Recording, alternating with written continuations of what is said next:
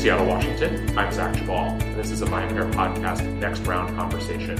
We're bringing you these conversations in between our regular podcast episodes so we can explore more stories and ideas in the world of drinks. Today I have the pleasure of joining in person, as hard as it is to believe, Matt Hoffman, who is the co-founder and managing director at Westland Distilling here in Seattle. Matt, thanks so much for your time. Oh, thanks that we're thankful that we're able to actually have you here in person. We've totally forgotten how to do things like this. It's true. It's true. I hope that this sounds good to you all. There's some background noise, but I figured, again, you've been hearing us in our sterile home environments for over a year now, so this is a little excursion. Yeah, these are authentic distillery sounds. Exactly. So let's actually start with a little history of the distillery. So when was Westland founded, and kind of what was the idea behind it when it was just an idea? Yeah, we were officially founded in 2010. So we founded the business in September of 2010 and really started full-scale production in June of 2011. So we've been in production of whiskey for 10 years. And the core idea behind Westland has always been very simple, which is to make something that is reflective of place. And for us here in the Pacific Northwest in Seattle, what that has meant is American single malt whiskey that is evocative of the Pacific Northwest. And a lot of people think you're an American distillery, so you should be making bourbon. But actually, we're a long ways away from Kentucky, literally as far from Kentucky as you can get. This is barley country up here. This is one of the best places to grow barley in the world. We believe at Westland that whiskey should be connected to agriculture. That might sound obvious, but I don't think actually a lot of other distilleries believe that, but we really do. So because this place is a great barley growing part of the world, we believe we should be making single malt.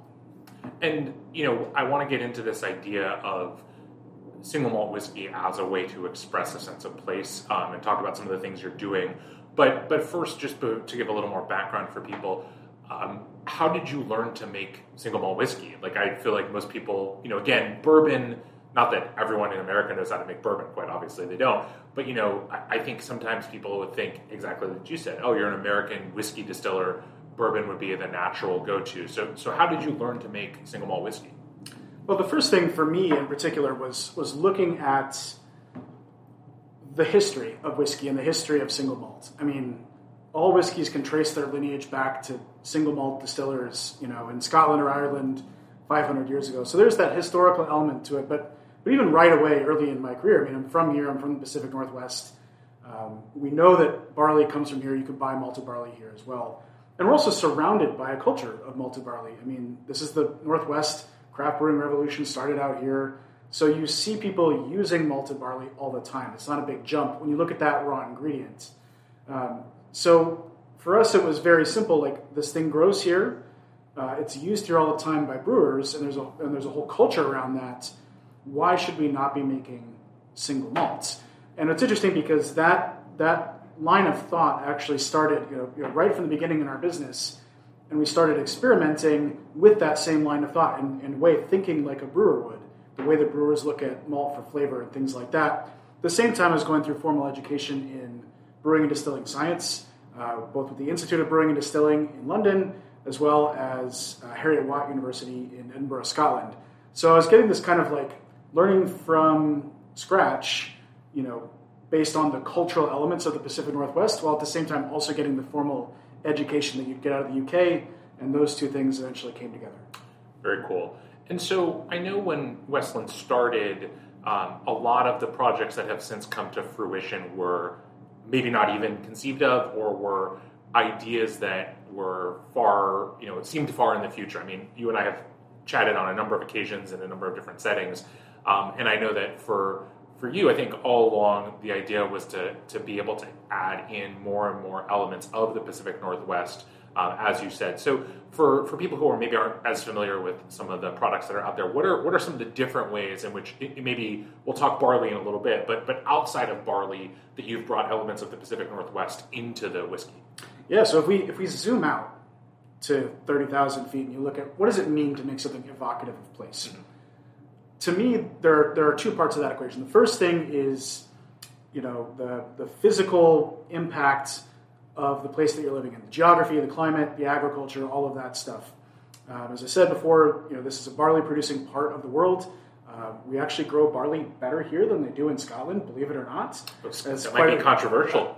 I'll go ahead and if anybody wants to challenge me on it, let's do it. But they can grow barley just fine up there. But this is one of the best places to grow barley in the world with the climate that we've got here. But anyway, so there's that. There's the fact that we have a local oak species here that we, right away, 2011, we were filling casks made out of Gariana oak. We've got peat. But there's this whole other part of the equation, which is the culture. And a lot of people, I'm sure a lot of the listeners here will understand the term terroir, right? It's a term that is used a lot in the wine industry. And when most people hear the term terroir, they think about, they think about wine, and they think about the slope of the vineyard and the exact, calcium carbonate content and all these other things. All that stuff is true.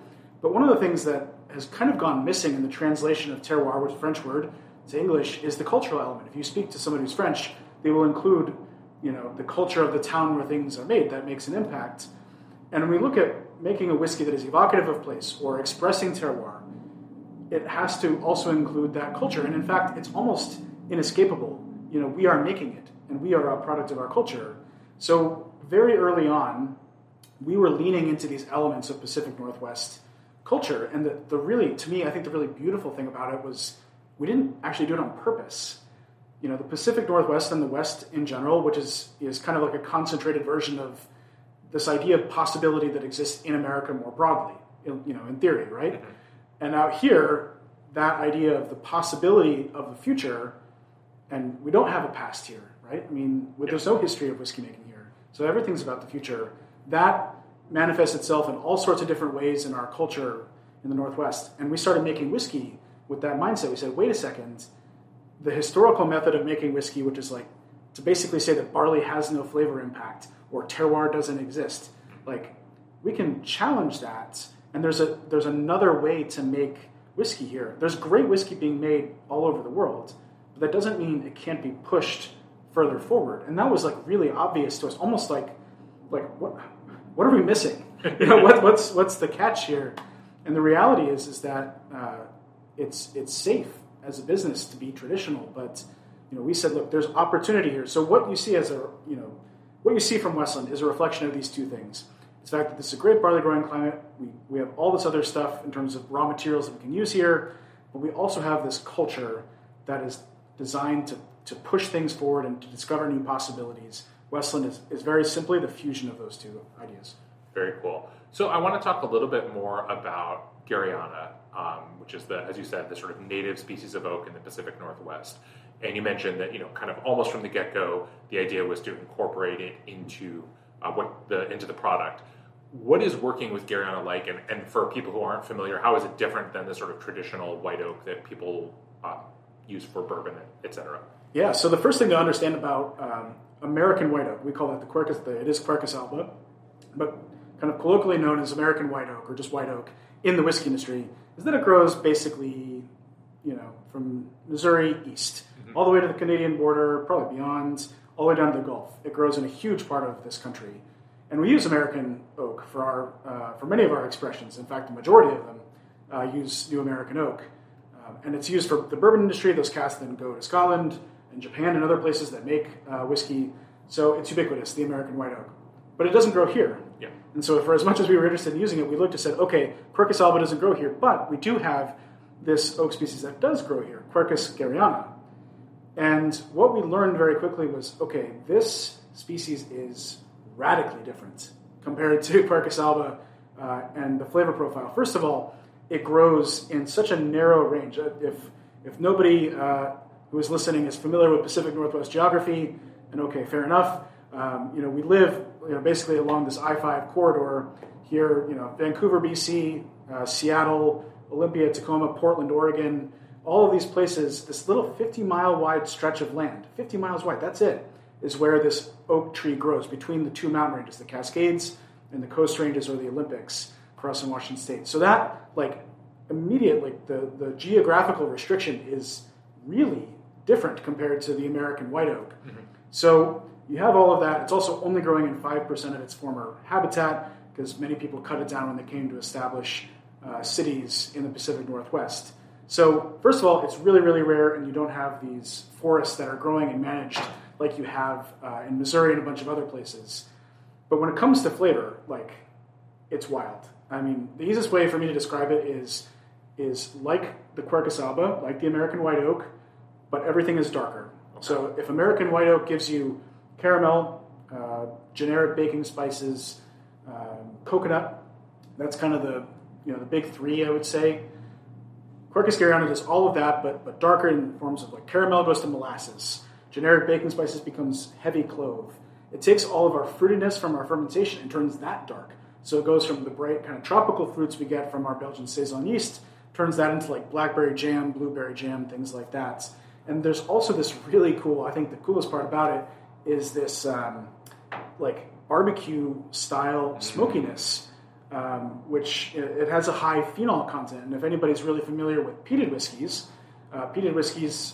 what you're tasting is phenolics, these compounds. It also is very high in Quercus garryana. So there's like this, like, I like burnt ends, if anybody's really familiar with burnt ends, which are amazing.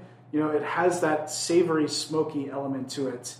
So it's so different, not only from the Quercus alba from the American white oak, but it's so different from every other species of oak on the planet that's being used to make whiskey. So right away, like when we tasted it 3 months in, we filled a cask, go, okay, we have no idea what's going to happen here. Taste it out of 3 months, we go, okay, that tastes like Kansas City style barbecue sauce. What? What is going on here? And over time we learned to work with it, and you can't use it in the same way that you can use the Quercus alba. For some of our expressions, they're 100% pure Quercus alba, but we thought, okay, that's too strong. It's too strong for our house style. You need to be more balanced with it. So there's been a lot of learning with that that's come from, along the way to use it in a slightly different way than the American white oak. Very cool. I want to come back to something you said about barley and this idea that in traditional whiskey distilling, barley is sort of flavorless. It's there to produce a fermentation, or that at least the flavor is invariable, maybe, that that's always kind of the same thing. And I know that you mentioned that the Pacific Northwest and especially kind of the area north of Seattle, the Skagit Valley, is a particularly great place to grow barley. And I know that there's some experimentation going beyond the sort of traditional barley varieties that have been used for brewing and distilling. So I know that's a big piece of what you guys are doing and are looking to do in the future. Can you expand upon that, kind of what Westland is doing and also why it's exciting? Yeah, the first thing to understand is that the shocking difference between the way that the single malt industry operates in its relationship to grain, and this is actually true of most of any whiskey distillery. This is mostly true of any whiskey producing countries and their relationship with grain. This is true for bourbon as well. It's also true with rye. But for single malt, which is what applies to us, the idea that single malt in Scotland had not picked up the idea of deriving flavor from malted barley, whereas the immediately adjacent, both geographically adjacent but also kind of intellectually adjacent idea of brewing had. For hundreds of years, brewers have been using dark roasted malts for flavor. I mean, all of these, the major styles of beer produced around the world derive themselves in part or in whole from this idea of malted barley flavor. And that, to me, from the very beginning, was like shocking. Like, why is that not coming together? Was the idea that in the distillation process, you're just losing that whatever differences you would find in just in the purely fermented product? I mean, that seems like it wouldn't be true, but I wonder if there's just a sort of like, we just distill it anyhow, so how much of that residual flavor from a different kind of malt is going to remain. So there is some of that, yes, absolutely, but especially in the more modern era and the way that people talk about malted barley, which is incorrect, to be clear, but that is the way that they talk about it. But actually, the more that we were thinking about it, the actual really provocative answer is that whiskey itself, again, no matter which country it's coming from, has treated itself as a commodity. Mm-hmm. What I mean by that is look at adjacent industries. Look at wine. If you were to ask a winemaker why, what grape varietal went into this wine, and they said, well, it doesn't matter. Like, that would be preposterous, Yeah. right? I mean, same thing if you ask a good chef, and the same thing is true in the beer industry. Like, well, does this, what type of malt needs to go into this style of beer? Doesn't matter. The whiskey industry has been a commodity industry. A distillery will make something always the same, always in the highest yielding form that they possibly can, and then stocks would get bought and sold and traded like commodities because the whiskey industry only really survived because of blending.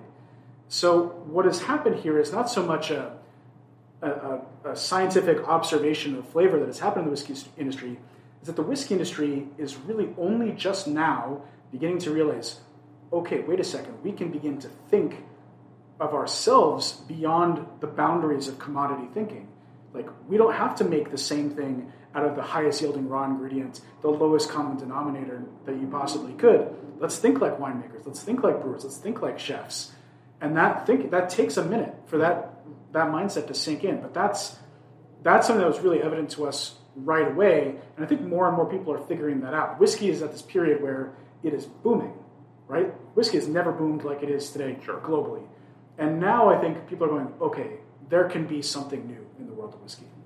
So then how in your experience has moving beyond a sort of conventional or sort of traditional style of malted barley, like, what does that mean both production side and then, obviously the finished product in the bottle? Yeah, so the first thing was roasted malts, thinking like a brewer. Brewers are using these dark roasted malts. So if you're not familiar with dark roasted malts, it's just like roasting coffee beans. So you take malted barley, which is a sprouted barley, dried, you roast it like a coffee bean, develops different flavors, nutty, chocolatey, pastry, cookie, tobacco, leather, like all sorts of different things are developed naturally by the roasting of malted barley. So that, from day one, literally from the first cask we ever filled, was the pursuit. And that's become a core part of our house style. So when you buy Westland American Oak, Westland Sherrywood, even Westland Peated, which includes also peated malt, what you are also experiencing is this use of roasted malts. We call it the 5-malt recipe here at Westland. So pale malt, that's 70% of the blend, and 4 roasted malts, which bring the spectrum of malt flavor. So if anybody's had a Westland out there before, guaranteed you will have tasted the product of this thinking, of this idea of using roasted malts. But there's more. The other part of it is varietal thinking or variety thinking, which again, look at the adjacent wine industry. Winemakers, you know the difference between Cabernet Sauvignon, Merlot, Pinot Noir. If you drink wine, you understand those things. But that doesn't exist in the whiskey industry because what the whiskey industry asks of the grain industry is the same, conformity. Make it the same, no deviation. Well, and also probably lowest price possible, right? Absolutely. Well, it is that, but it's also you can get things that are yielding relatively well, but they're just not even interested in asking for something that is different. And if you're a distillery, and this kind of makes sense, so if you're a distillery that has been operating for 200 years in Scotland, and you've got a flavor profile, you've got what we call house style, that is not reliant on the malted barley, it's the shape of the stills and the technique, the type of cask you put it in, and all the rest of that stuff. You don't want deviation if you want to make a consistent product, if consistency is your goal. So this has been a big part of the issue, is that nobody has wanted to deviate from what is their house style and the way they look at malt. Malt is to them it's a canvas upon which the rest of your distillery showcases different flavor profile. So that's a really, really kind of different way of thinking, of saying there can be different varietal capabilities. So there are, at any given time in the Western world, so this is true in the US, in Canada, in Europe, in the UK, there are 5 varieties of barley, give or take, that are approved, that are being grown by everybody. So we've produced whiskeys out of 20 different barley varieties here at Westland, which is more, I think, than the whole Scottish whisky industry combined. But that's because in order to do this is where it gets really challenging. In order to do this, you need to go kind of out into the wilderness a little bit. The reason why commodities exist is for safety. That a farmer, in the middle of eastern Washington can grow a barley variety. He can ship it to a grain elevator. He doesn't need to know the operator of the grain elevator. The person in the grain elevator can mix it up with all sorts of other barley from other farms that can go to a maltster. Don't need to know the maltster. And the maltster can ship it on to any brewery or distillery. That is true generally across the Western world in our regards to grain. So when you get out of that system, and there's a guaranteed price for that commodity, Yeah. commodity markets, when you get out of that system, you leave the nest, you leave the safety of that structure. So all of a sudden, you need to find those connections. The farmer needs to know the distiller, or at the very least, the maltster, who can guarantee that they're going to buy it. So if we've got, I'm showing you on my phone, which is a pretty terrible way for the listeners to see this, but here's a red barley variety. Okay. I had never seen. Can confirm is red. Yes. Okay. So we, just imagine everybody a red barley variety. I mean, I had no idea that stuff existed. Mm-hmm. And if you were a farmer and you wanted to plant a red barley variety to turn into something interesting, you need to know that you're going to be able to sell it. So it really kind of totally restructures the way that we as a community need to interact with each other in terms of our relationship to agriculture. So this is why when we started the business, we were able to get into roasted malts right away. That exists, and you can do that with the commodity system. If you want to go off-piste, if you want to go into the wilderness and use new barley varieties, red barleys, purple barleys, black barleys, 2-row, 6-row, spring versus winter, if you want to go away from the standard, you need to bring together, the A team. Yeah. You need to get the crew together who say, okay, I'm the maltster and I'm going to help you do this. I'm the grain breeder, I'm going to help you do this. I'm the farmer, I'm interested in growing this grain, and I'm the distiller, and we're going to make whiskey out of it. And eventually, the fifth one, probably the most important, is the consumer that's interested in buying something like that. So let's talk a little bit about some of the steps in that process. And let's start with maybe the one that was most interesting to me because I just learned it, which is that now Westland is also a farmer. Can you talk a little bit about your farm project and kind of how that came about and what that looks like? Yeah, so the farm project for us, which is very much breaking news, so this is quite exciting to be able to speak about it because we've kept it a secret for about a year. The farm project is about furthering our connection to agriculture. When we got into this process of wanting to use different barley varieties, as I mentioned, you need to have all these other people. You need to have the maltster and the farmer, etc. But there's a tremendous amount of risk here. There's a tremendous amount of risk. The first thing is if you want to go outside of the commodity system for grains, there's no funding for that. There's no money for that. So we are now fully funding a PhD research student up at Washington State University up in the Skagit Valley, an hour north of us here in Seattle, who is focused on finding these new barley varietals that can work outside of the commodity system. So he's looking for three things. He's looking to make sure that they are economically viable. You can have something that tastes great or grown organically, but if a farmer can't earn a living growing it, it's useless. Yeah. There's no subsidies for barley. Even if there were, I don't like it on principle. A farmer should be able to earn a living. That's not an unreasonable thing to ask. Second big thing is to thrive under low-impact environmental conditions. So a lot of people say, oh, it's tough to grow organic grain or whatever it is. But that's because the varieties of grain that were chosen by the commodity system were chosen to thrive under heavily sprayed conditions, so they never sought it out. So looking for certified organic, salmon safe, which is a big thing out here in the Northwest, and regenerative agricultural systems, which is really big now, is carbon fixing, putting carbon back into the ground. And last thing, looking for flavor. So looking for novelty and flavor, not conformity, which is what the commodity industry wants, but looking for nuance and novelty, totally like the opposite direction. But what we've discovered, so we're fully funding his research there, and that doesn't belong to us. It'll be publicly available. All the information doesn't belong to the university either. There's still risk. And if you're a farmer, you're going to say, okay, Westland and WSU, Mount Vernon, this crazy red barley variety that you want me to grow, that's nuts. I have no idea how it's going to grow on my farm and my land, because they're not just growing the barley itself, which is in and of itself a risk, but barley, for farmers here, especially in the Skagit Valley, barley is a rotation crop.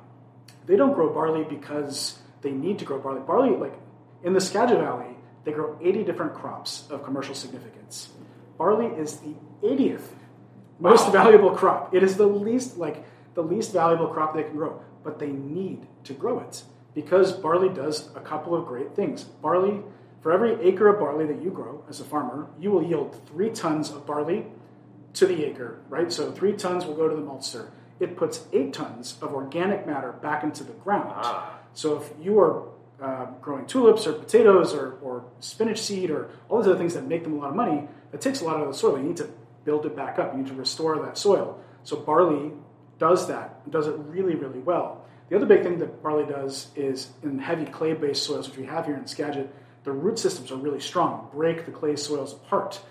Last thing is it helps break disease cycles. So they need to be growing barley anyway. So when you say, I want you to grow this red barley variety, you're asking them to not just take a risk on the barley crop, but you're also asking them to, what impact will that make on my tulips on the next rotation, which is where they really make their money. Sure. So this is where the farm begins to make a ton of sense for us. We said, okay, that's a fair point. Let's take the risk with you. Okay. And so we bought this farm. We needed, basically found this perfect space for us, which was, it's 80 acres. Only about 20 of them are zoned ag. Basically, it's 20 at the kind of bottom of the hill, and it slopes really gently up to the top, where the top is not agricultural and not suited for agriculture. And we're putting new rack houses up there. Okay. So at the very bottom of the slope, 20, and we're going to see how much we can keep growing up this hill over time. But certainly this main 20 acres will be used to take the products that are coming out of this research with Washington State University Bread Lab up in Mount Vernon and say, all right, we're going to test it at scale, and we're going to test rotation crops. So if you're a farmer and you want to say, okay, what is the impact on my rotations going to be? Here is a way where we can say, all right, we'll grow potatoes or radishes on the next rotation and tell you what the impact is going to be so that you can take that with confidence and begin to grow it. And that's what it's about, I think, is shared risk. If you put all the risk on the farmer, which is the way, frankly, that our agricultural system in this country works. All the risk is put on the farmer, and very little of the reward goes to them. So The farm is about sharing risk and being kind of on the cutting edge with them. Very cool. So this prompts a couple of questions. One, we'll stick with a farming one, and then I want to talk distilling as well on this topic. So on the farming side, is one of the big sticking points, in addition potentially to what you mentioned, which is the risk, just in terms of what the impact over time with some of these new barley varieties might be to the farm or to their land, is it also that great that Westland wants this, but I would imagine that for any of these varieties to take hold at any scale, there have to be other uses, and it's not as if Seattle is awash in single malt distilleries. It is awash in breweries. How do they potentially play a role in kind of building this sort of maybe alternate barley economy? Well, you're exactly right, and this is part of this idea of going outside of the safety of the nest. The commodity system, everybody knows what's going to happen in the commodity system. The brewers, at least you know what you're going to get if you're a brewery or a distillery, and that's worth something, frankly. It's worth something to us as producers. It's worth something to the maltsters, the farmers, and actually to consumers as well. In order to do this, there needs to be a very clear payoff. If you're going to go outside of the commodity system, there needs to be a point to it. I mean, there's a couple of really big bonuses here, which is that we can go for salmon safe and certified organic agriculture, and that's great. By the way, all of our barley sourcing by 2025 will be from sustainable agricultural sources like that. But if you want people to do that, and it costs more money to do that, if you want a brewery to do that, you need to have, what is the selling point, frankly? All this stuff sounds great in theory, but you need to be able to sell, I need to be able to sell this whiskey eventually. Yes. And there's a story that comes with that, and I think the story is super compelling on its own, but it needs to pay off in the liquid. Sure. The liquid is what matters. Whether you're a distillery or a brewery, that's what really makes a difference. So that's where seeking out that flavor from the ground level in the research, and where they can test it in brewing environments. They can test it in distilling environments. And the fact that this is open-ended, this research is being done now up in Mount Vernon, but a brewery can jump in and say, hey, what is the status of this? What will be the impact there? We need that. And that's why, besides the fact that I think ethically not owning the research is the right thing to do for Westland, but also it's not really going to ever catch on as a movement, as a new approach to agriculture, which is really what we're talking about here, if it's not widely adopted. And that means, you need to have other people who benefit, the brewing industry, other distilleries, and actually beyond just the Pacific Northwest. So that's a big part of the plan, is to try to just bring, it's about community. It's about bringing all these people to the table. Look at what is possible when you begin to use, again, this example, this red barley variety. Use it. Take some, So on that note, I understand it seems pretty straightforward to me that as a brewer, say, I could take red barley, make a beer with it, make a few different beers with it, and, brewing is a month-long process-ish. I can do it in relatively small batches. I can taste it and go, oh, interesting. This is how this new strain of barley expresses itself, and maybe I really like it, or maybe I think, oh, this maybe as a potentially blended with something else, or finished with something else, or brewing is very much about.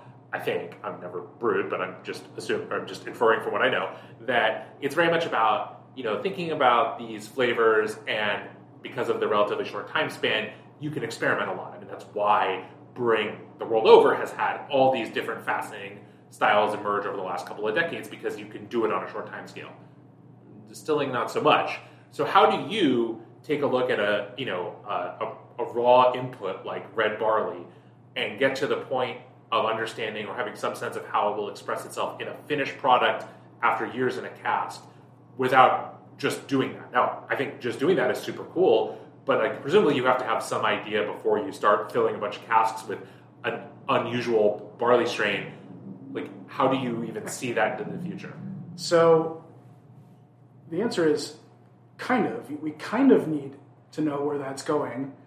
I think Westland's perspective on risk management is bordering on reckless. When it comes to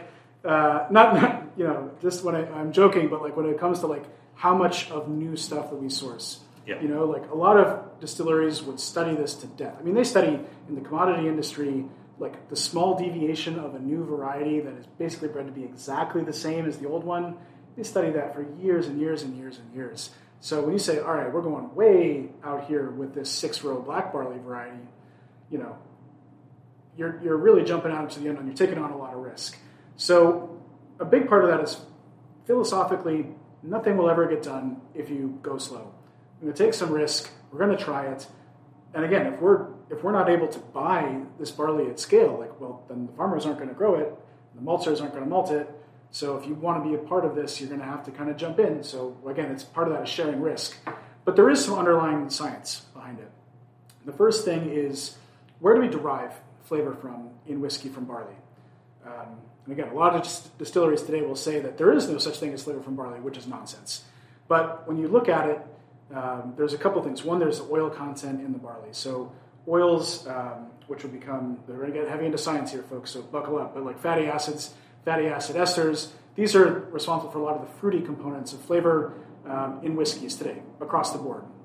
So you have that component. That will vary between varieties. It varies between grains. It also varies between varieties. But there's also a lot of, the individual compounds in barley, like amino acids. When those undergo fermentation, the yeast will eat some amino acids and do something interesting with them. They'll disregard others. How individual strains react to individual amino acids produce different flavors. That is known and understood. How that applies to new barley varieties that connection has not been made yet, but I think it's fairly intuitive. The other big thing, which is interesting, especially for everybody who's listening who's interested in wine, is that a lot of these colored barley varieties, the reds and the blues and the purples, those colors are coming from compounds called anthocyanins. Oh, really? Aha, so I see you understand. So a little bit. Yeah, so anthocyanins, again, for people who aren't super familiar, are linked in wine grape skins to, the color that you see in wine grape skins, but also linked to varietal flavor. And if you've got more information on that, please tell me, because I'm not the expert. But those anthocyanins in barley, it stands to reason that if that's happening in wine, that is also happening with these varieties. Interestingly enough, black barley varieties, the color pigmentation of black is melanin. Oh, interesting. So it's actually a totally different thing. So we don't really know yet what the rationale is there, even though we're using black barley varieties too.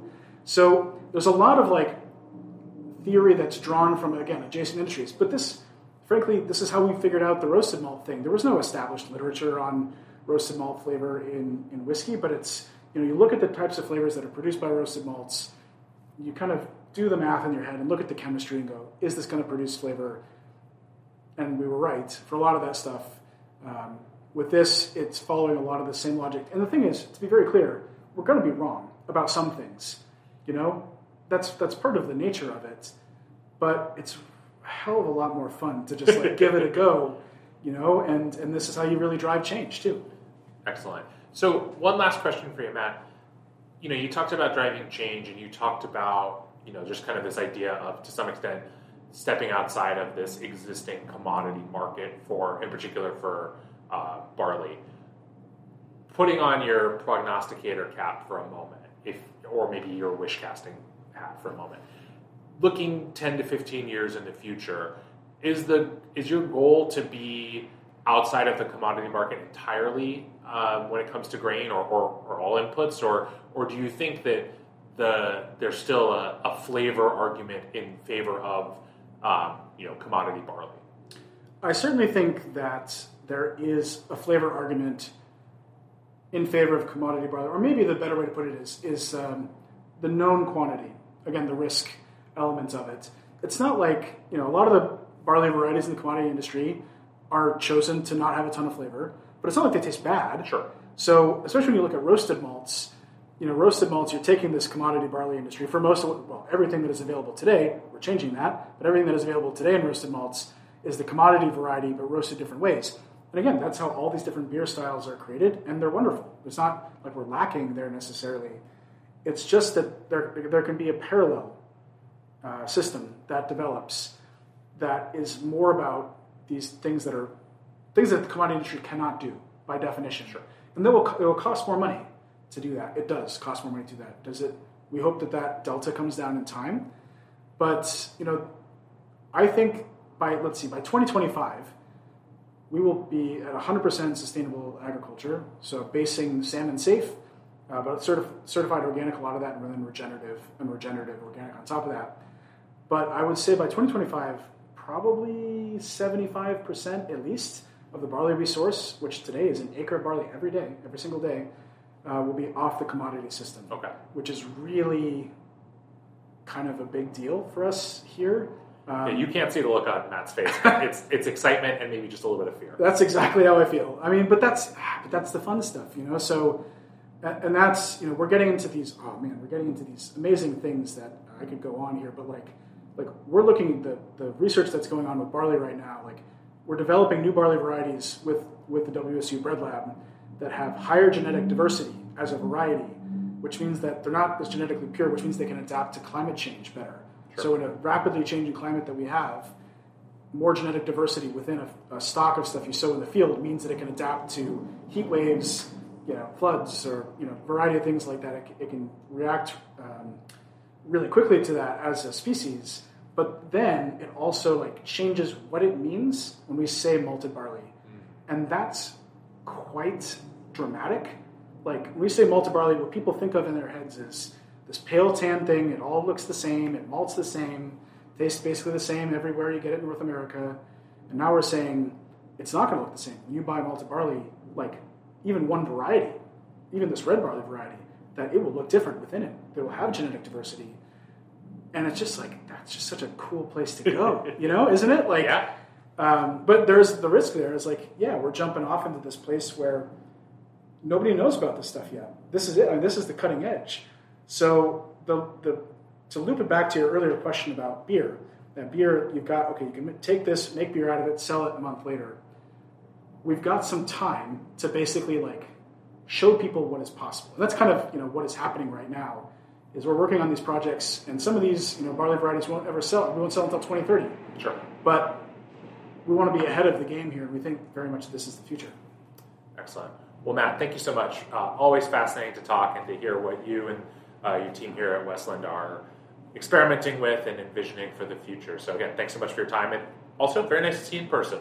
Yeah, great to see you as well. If I can add one more quick pitch here for everybody. If you're interested in seeing what this is like, this work that we're talking about in terms of seeking out new barley varieties and different agricultural systems, we've been doing this since 2012, and the first whiskey that is made from this is just now launching. Oh, wow. That's called Colere, which is a Latin word. It means to cultivate, which is, we thought, a perfect term, reestablishing our relationship to barley and agriculture. So Colere Edition 1 is just launching now. It may be the most important whiskey with a capital I that we've ever made.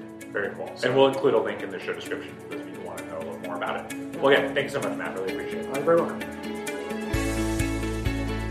Thanks so much for listening to the VinePair podcast. If you love this show as much as we love making it, then please leave us a rating or review on iTunes, Spotify, Stitcher, or wherever it is you get your podcasts. It really helps everyone else discover the show.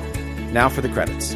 VinePair is produced and recorded in New York City and Seattle, Washington by myself and Zach Jabal, who does all the editing and loves to get the credit. Also, I would love to give a special shout out to my VinePair co-founder, Josh Mallon, for helping me make all this possible, and also to Keith Beavers, VinePair Tastings Director, who is additionally a producer on this show.